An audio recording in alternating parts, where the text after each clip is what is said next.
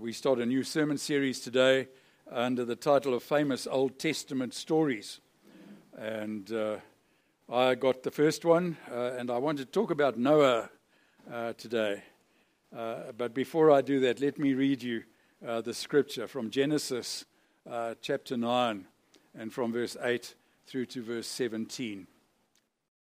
Then God said to Noah and to his sons with him, I now establish my covenant with you and with your descendants after you, and with every living creature that was with you, the birds, the livestock, and all the wild animals, all those that came out of the ark with you, every living creature on earth. I establish my covenant with you. Never again will all life be destroyed by the waters of a flood.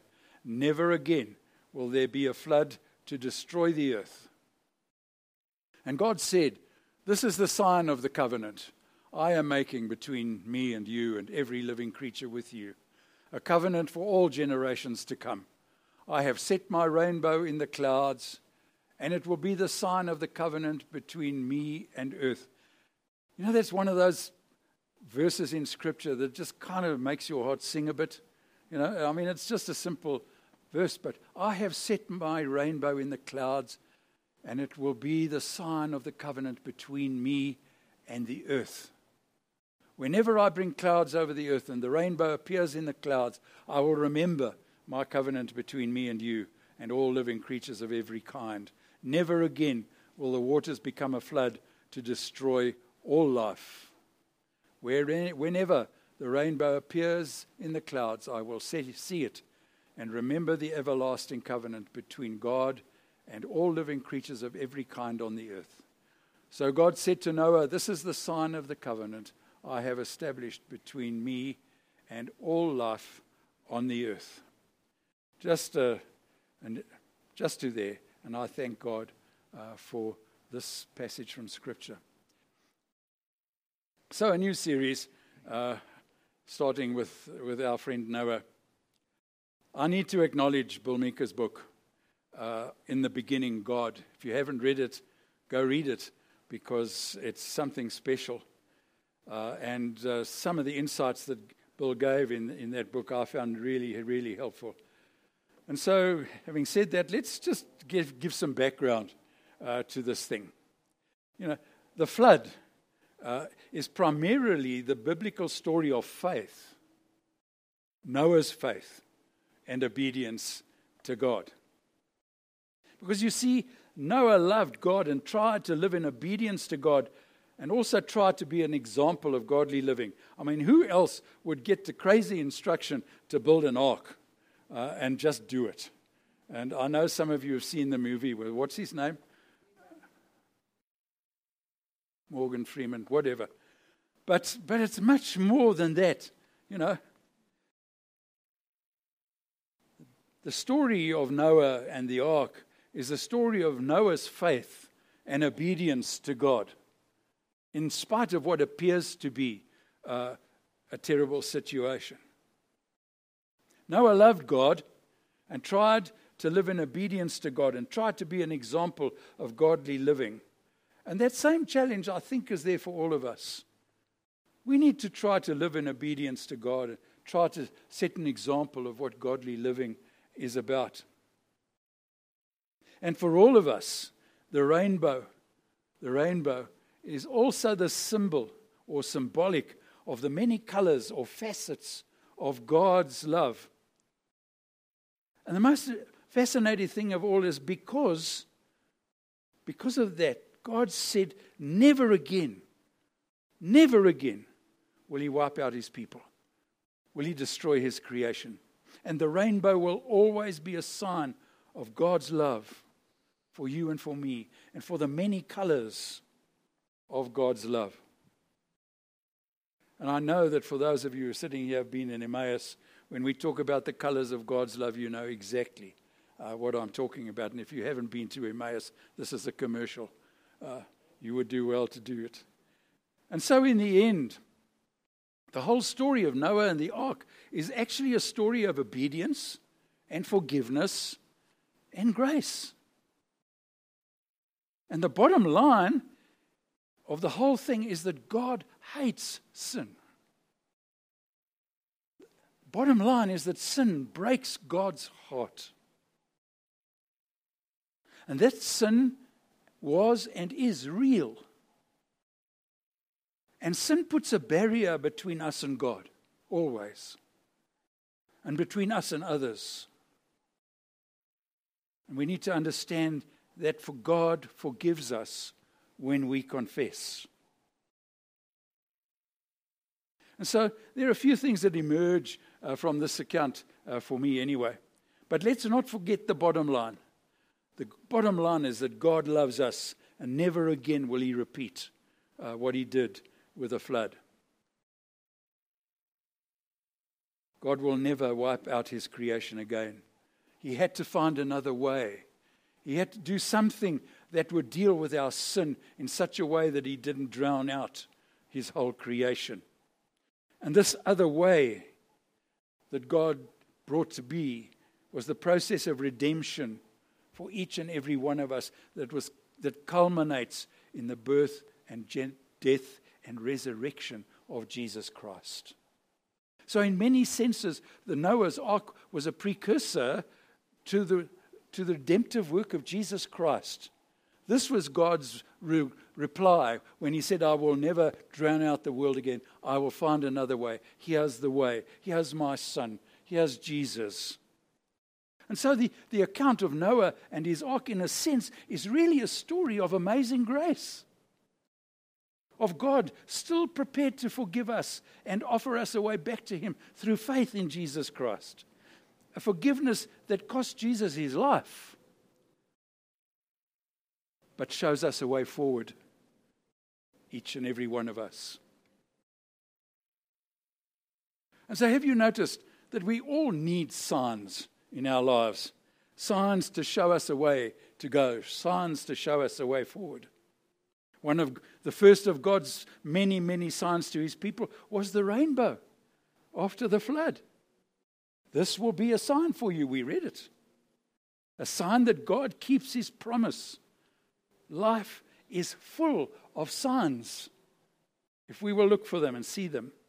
New shoots of green in the garden in springtime. We've just seen it in the last couple of months. Our dead world, our dead creation around us. Suddenly there's green. Suddenly there's signs of new life everywhere we look. Signs of life post-COVID. It might take a while, folks, but God will never wipe out his people again. And we will get through COVID-19. How, I'm not quite sure, but we will. That I do know, for sure. Already we see the signs of post-COVID. Already things are changing and some of the infection rates are diminishing. And if only people would be a little bit more obedient, they would diminish a whole lot faster. Witness the people in Ireland and England right at the moment. But we're surrounded by signs, folks. Surrounded by signs. The sign on a supermarket door that says push. If that doesn't work, pull. The sign on in a building above a malfunctioning water fountain. Old Faithful. That was too subtle for you. Old Faithful. The sign in a shopping mall. Ears pierced while you wait. Is there any other way to get your ears pierced? And what about the traffic signs? I've never seen a traffic sign that says U-turns allowed. Have you? Never seen one that says you can do a U-turn here. All I ever see is the one that says no U-turns. But in the Bible, U-turns are encouraged. And I want to suspect that every one of us in this building today, one way or another, have done a U-turn in terms of our lifestyle somewhere down the line. And done a U-turn and tried to do things differently. Because all of the Gospels of Jesus Christ is about U-turns. The whole of the Bible, in essence, is about God's people doing U-turns. Now, I think I'm on thin ice. But maybe some of us, maybe all of us, need to make some U-turns. Maybe we've become a bit lukewarm about our faith. Maybe we're kind of coasting along and taking life as it comes. The The story of Noah is about God saying to us, do something. When all else fails, do something. Do something. Turn around. Go home. Come back. Do whatever, but do something. Complacency probably is our greatest enemy in life. When in doubt, do something. Complacency means that we're doing nothing. The story of Noah and the ark is actually a call away from complacency. Well, Noah could have said, we're finished, it's done for, have a nice life. And it wasn't. It was a call. Noah's ark was a call to Noah and all of God's people to come back to obedience and grace, to bring God into our lives, or to bring God back into our lives. And I know that I'm talking to each and every one of us who have to do this one way or another. I think maybe controversially that the COVID pandemic has had the effect of forcing us all into a place of reflection and into a review of our lives and our lifestyles.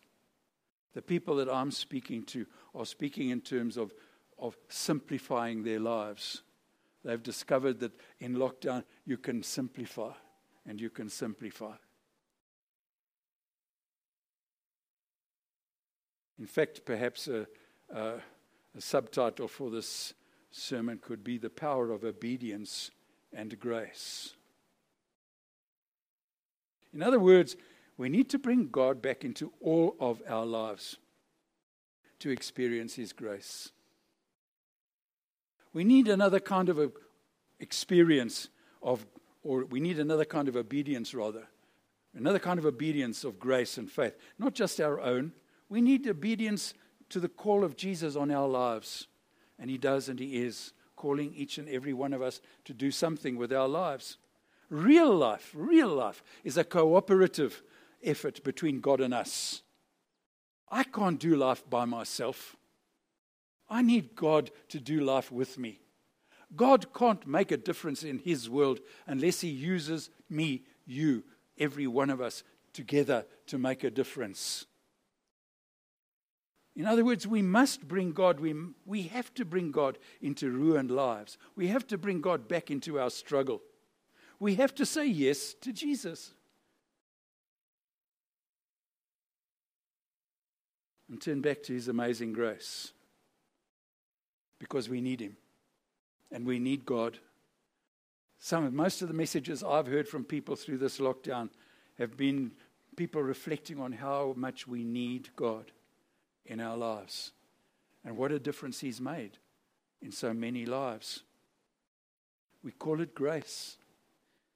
If you use grace as an acronym, you know what it stands for? God's redemption at Christ's expense. Grace. God's redemption at Christ's expense. Grace is this immense and undeserved love that God has for each one of us, in spite of who we are and what we've got up to. And we have a choice. We can accept the grace of God or we can reject it. That's our choice.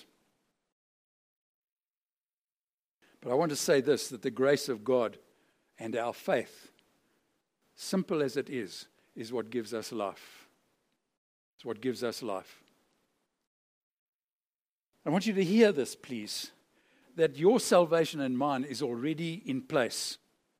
Noah's Ark, amongst a myriad of other godly activities, ultimately coupled with Jesus' death and resurrection on the cross, hammers this message home to us.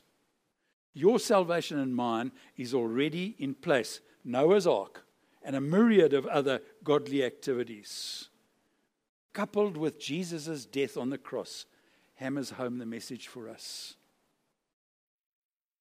You see, it's not what we do.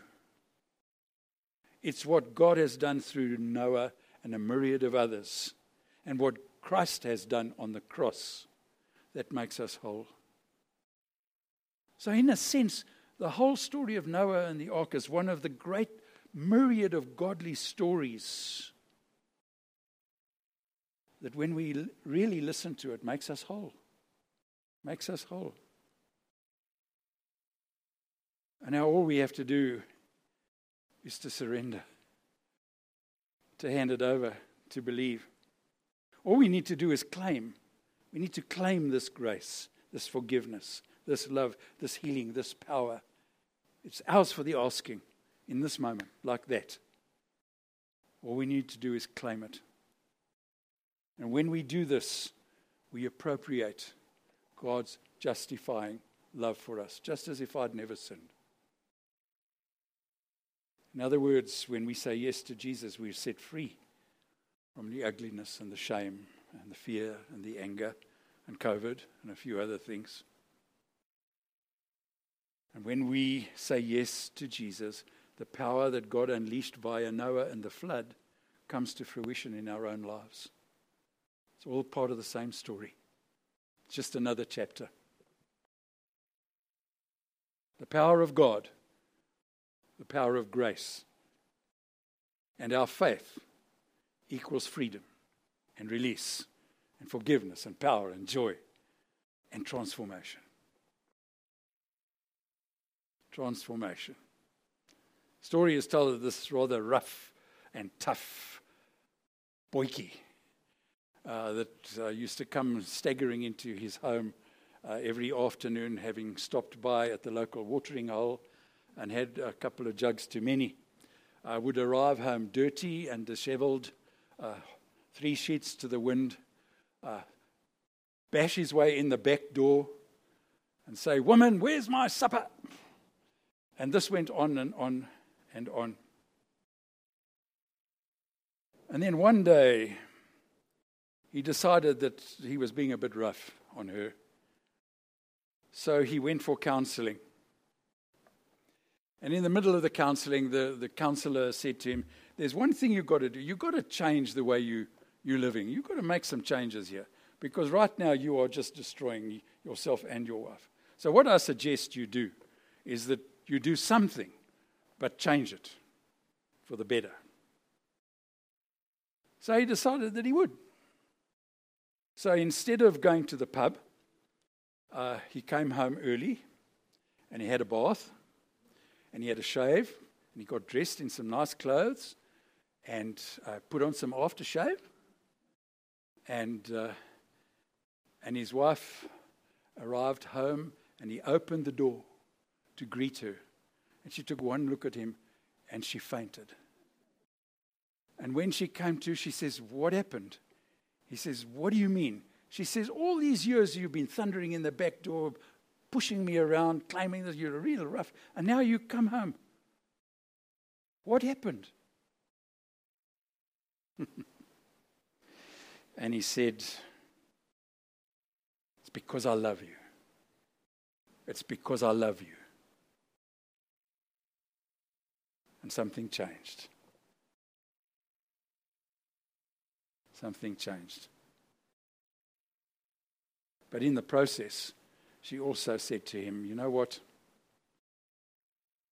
Every day you crash in the back door, dirty, disheveled, half-cut, sit in the lounge shouting for your supper. And now you come home looking like this. I thought you were drunk."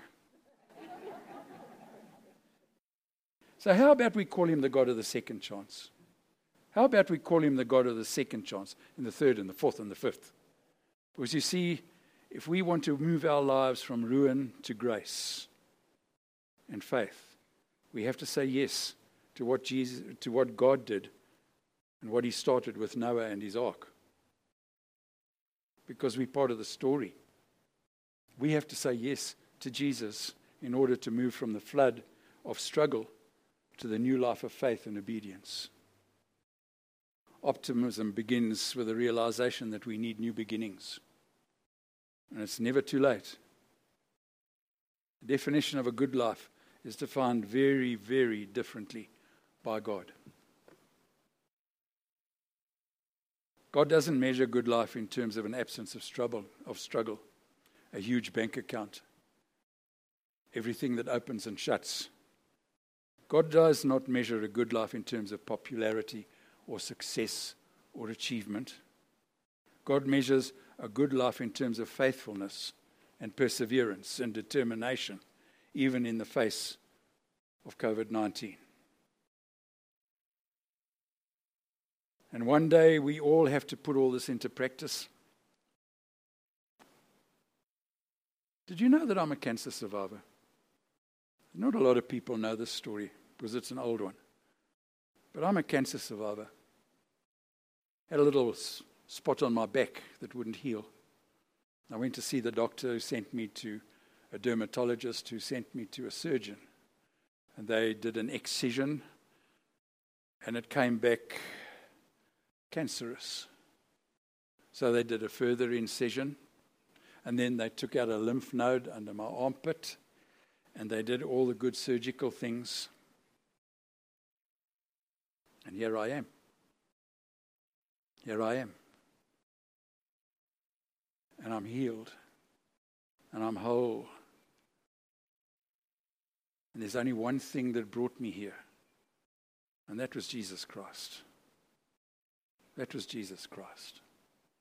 Now, that doesn't mean that every cancer sufferer will be healed. But in my context, it worked. And I think you've all got stories to tell. Might not be about cancer. But I've had to work as hard as anybody, folks.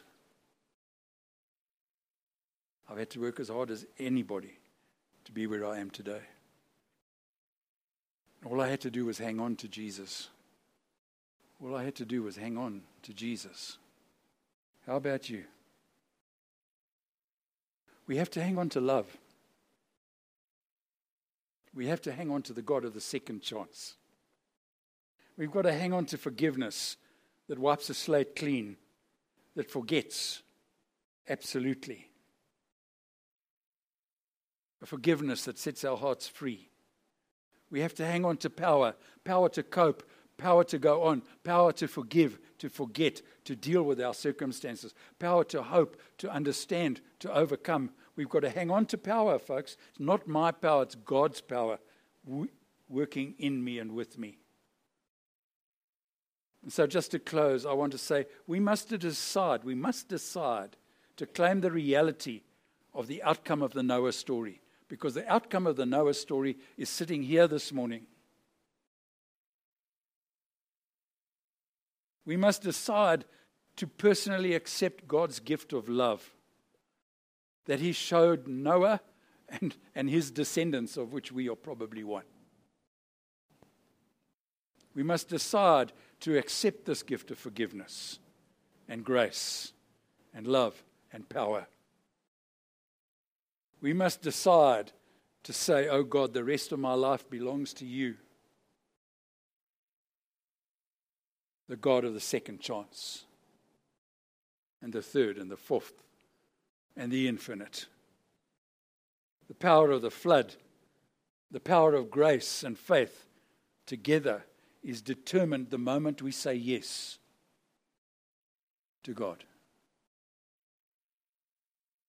Or say yes again.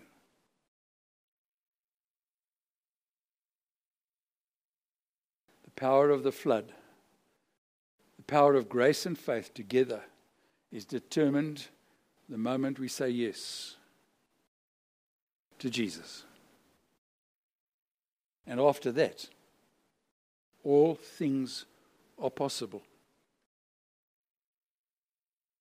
Will we? Will we say yes? Have we said yes? Will we repeat it? Will we do it now? There's no better time. Let's pray a moment. Oh God, our Father, the bottom line is that we need you desperately. The bottom line is that no matter where we are, where we've come from, where we're going, we need you to be part of our journey. We need you to speak healing and wholeness and renewal and faith and hope and encouragement into our lives. We need the faith of Noah. who said yes to you and built an ark. We need to simply say yes. And Father, I pray for each and every one in this room today, that by your Holy Spirit and in your grace, you will reach out and touch each one. Father, I can't presume to know what is in every heart in this place, but I do know that you know. And I do know that you are more than willing and able to speak healing and wholeness and renewal and blessing and hope into each and every life. Father, may it be that in a moment, this moment, we find it in our hearts to say yes to you and allow you to take us where you want us to be, and have the faith to simply put our hand in your hand and go where you lead us. So here we are, O God. Here I am. Take me. Take us. Use us. Bless us to your glory. In Jesus' name we pray. Amen. Amen.